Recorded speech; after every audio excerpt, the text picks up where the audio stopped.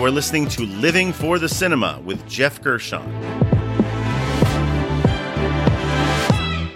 I am a cinema enthusiast of all genres, here to discuss with you one film every episode. The good, the bad, and the ugly of what makes each film unique. Spoiler alert. No matter when this film was released, there's a good possibility I will be revealing spoilers about the plot, or even possibly the ending, so just be warned. Bottoms, which came out in 2023. It was directed by Emma Seligman. It stars Rachel Sennett, Ayo Edebiri, Ruby Cruz, Havana Rose Liu, Kaya Gerber, Nicholas Galitzin, Miles Fowler, and Marshawn Lynch. The genre would be raunchy teen comedy. Warning, 3 out of 4 people who have watched this film have turned gay. Oh, wait, I'm gay. I'm not. I just like gay porn. I can't believe they're letting you guys start a fight club. You can beat the shit out of each other while you perform the vagina monologues. Let's do this. Punching each other makes girls weirdly horny. You can be our club advisor. You don't even come to the dang club. Wow. That's my favorite way to be an ally. Say, I support women. You don't. Don't come. Yeah. My mom did say I need to pick up a hobby. Move, you prick! She said move, prick. Don't talk to me, you ugly bitch, okay? I do not talk to girls in overalls. Okay, I might be ugly, but these aren't overalls. Ready? Go. Y'all were 2 of my top students, I think. Oh, no, that was 2 other students. Let's get revenge. How old are you? I put whiskey in that. I really value when people use violence for me. It's actually one of my love languages. If there was ever any doubt as to whether director Emma Seligman and co-writer Rachel Sennett were actually going for realism in this raunchy, raucous teen comedy, well, that's pretty much dispensed within the first 5 minutes. Off the bat, we hear our co-leads, Sennett and Edebiri, routinely referred to as ugly? Sure. The sort of villain all-star quarterback Jeff, played by Nicholas Galitzin, is always in full uniform, even during normal classes. And their favorite teacher, Mr. G, played by Marshawn Lynch, very funny, is casually brushing through a porn magazine at his desk with a naked ass on the cover. Oh, and there's another member of the football team who can be briefly spotted towards the back of the classroom, standing proudly shirtless in a cage. The movie shares a lot of DNA with the likes of Booksmart, Superbad, and the recent underrated female teen sex romp, Blockers. But where it veers quite a bit is into the realm of pure satire. And the good news is that, like those other films, it is also very funny. Excuse me. Could the ugly, untalented gays please report to the principal's office? Guess that's you guys. Hello, Principal Myers. First of all, I want to say God bless Shut up, you know why you're here. I don't, actually. For committing a crime against Jeff, our quarterback and the most good-looking all-American red-blooded muscular man this town has ever seen.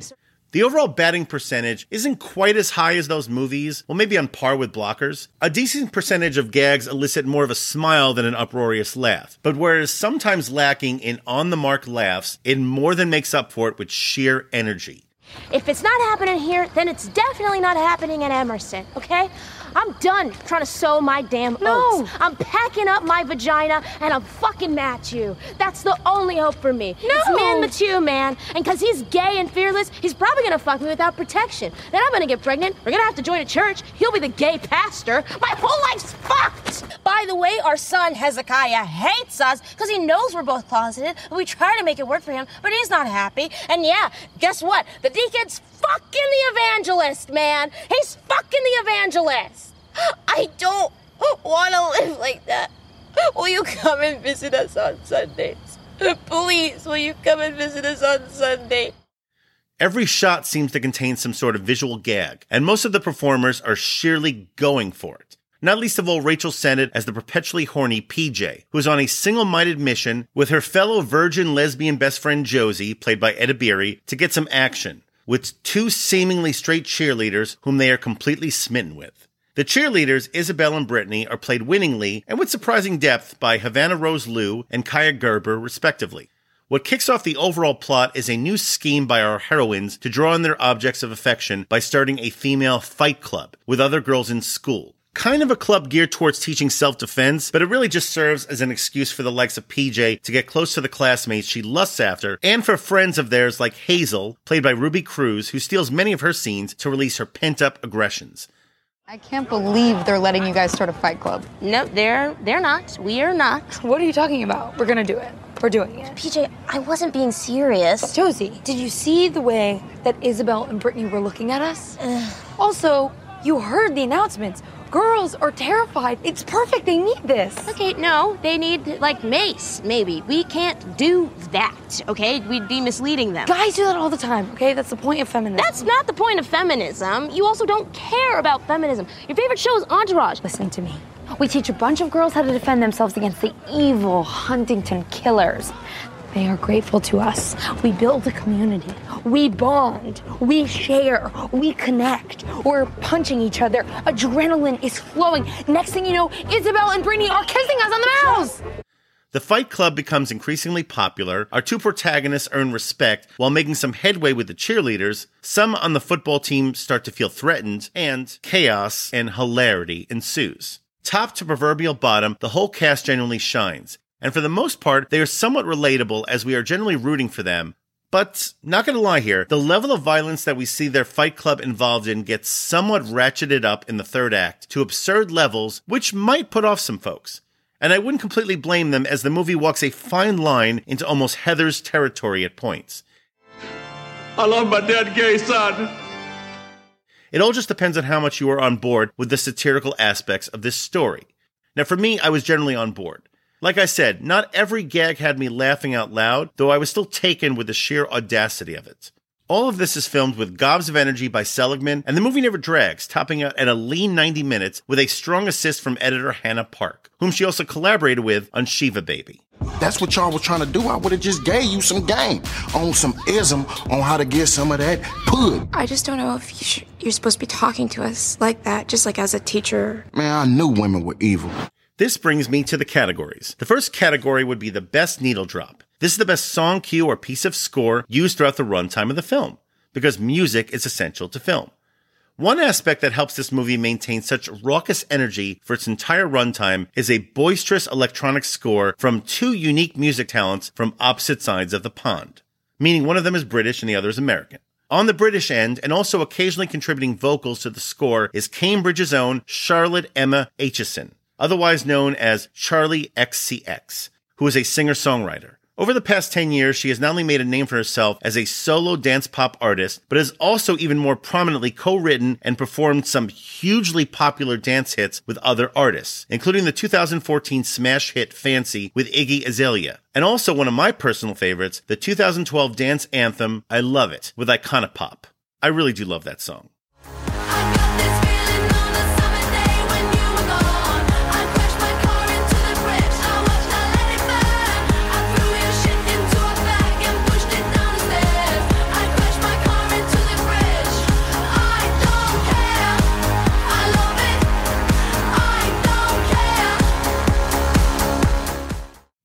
Well, she brings that brash, anarchic pop spirit to collaborate on the score for this movie with an up-and-coming American composer, Kentucky's own Leo Birenberg, who has contributed to scores for some big movies over the past decade himself, including the past two Muppet movies and Edge of Tomorrow. Together, these two music talents have crafted a fun, anything-goes, techno-infused, full-on comedy score, the likes of which we just really don't hear much anymore. Kind of along the lines of some stuff from composer Ira Newborn that he did back in the 80s for comedies like Dragnet or previous episode Planes, Trains, and Automobiles. And the score runs the gamut with highlights throughout the movie, including a romantic theme which develops and is showcased during one prominent love scene towards the end of the movie. This lovely track is called Be With.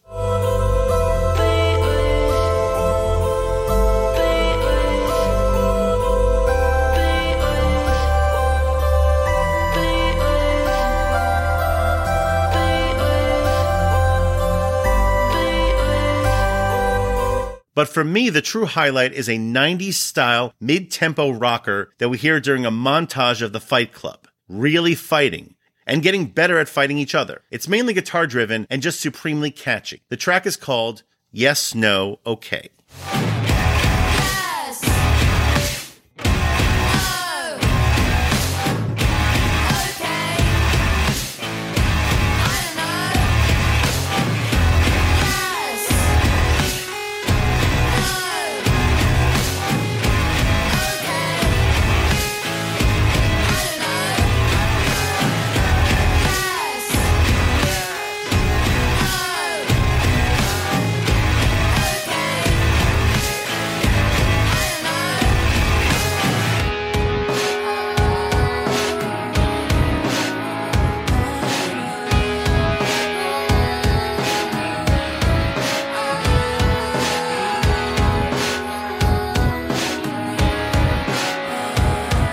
This brings me to the next category, which would be wasted talent. This is the most underutilized talent involved with the film. This film's cast and crew is just loaded with a lot of relatively fresh talent, so it's hard for me to call any of them underutilized. But one performer who I have to give a shout out to, who has definitely grabbed my attention and others with recent projects, is Boston's own Ayo Edebiri, who actually started out as a comedian before taking on more acting roles. She is definitely having a moment right now, and has been everywhere this past summer, including prominent voice supporting roles in 2 animated hits, Spider-Man Across the Spider-Verse and Teenage Mutant Ninja Turtles Mutant Mayhem. Also a co-starring role on a recent episode of Black Mirror, a fun recent stint on the hit TV comedy Abbott Elementary, which I also love. She plays Janine's kid sister Aisha, and a supporting role in the recent indie comedy Theater Camp, which I've also been hearing great things about, but I still need to see. As if that wasn't enough, the role which I've been most impressed with is probably one of my favorite new shows, which just finished its 2nd season. I'm talking about The Bear on Hulu, which is a fantastic kinetic portrayal of the ins and outs of a Chicago greasy spoon and its journey towards becoming a top-flight restaurant. She basically plays the second lead, Sydney, a buttoned-up chef savant who can be both endearing and frustrating. Best part of my day, like 10 minutes ago, I made Nat an omelet. You love taking care of people. For me, I love it. What was in the omelet? Brussels. And I put chives and potato chips on top. Yeah? Oh, yeah. What kind of potato chips? Sour cream and onion. Oh, fuck. Yeah, type with the ridges. I bet that was fire. Oh, it was fucking delicious. Edebiri also just received her first Emmy nomination for this role, and it's deserved. I love her on this show and cannot recommend it enough. Check it out. The next category would be the trailer moment. This is the scene or moment that best describes this movie. Roughly 2/3 of the way through the movie, there is an extended sequence at one point where the club of girls launch an attack on the outside of one footballer's house, which perfectly walks that tricky line between unwarranted violence and high school pranks. It's just hysterical, and also aided by a Bonnie Tyler needle drop, just when I thought she was being overused for such things, no less. Upon a time I was falling in love, but now I'm only falling apart. There's nothing I can do, a total eclipse of the heart. Let's just say that this sequence involves eggs, toilet paper, and a car bomb? Our heroines are out to send a message, and it's possibly not received the way that they intended. Good scene, though. The final category would be the MVP. This is the person or people who are most responsible for the success of this film.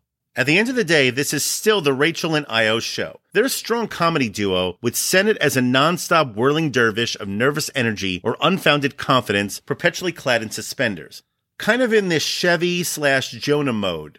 Whereas Ayo is playing the Grodin/Michael Cera-like straight person, more droll and reactive. Often even shy under an unruly thatch of afro hair, which she even appears to be hiding under at times. Their comedy styles complement each other perfectly. Both actresses have also been collaborating for years, doing sketch comedy together online and on Comedy Central. And it shows. Now, whether an actual sequel to this movie is warranted, I would still love for these two to join forces on future comedies together. Rachel Sennett and Ayo Edebiri are the co-MVPs. Josie, Isabel knew your name. If we do this, very big if, we just run the risk of becoming even bigger losers than we already are right now. And I hate to break it to you, but we're pretty big losers. And that is the beauty. That is the beauty of this, because we are literally at the bottom. We're the lowest of the low. Okay. We have nowhere to go but up. My rating for Bottoms would be 4 stars out of 5. Prominent R-rated comedies are just a rare breed nowadays, and next to the hilarious previous episode, Joyride, this is definitely the funniest movie that I've seen this year. And if you're looking to watch Bottoms, it is now playing in theaters. And that ends another bruised and batshit review. Please like, subscribe, and share the Living for the Cinema podcast, and follow and like us on Facebook, Instagram, and Letterboxd. And join us next time for another review from Living for the Cinema.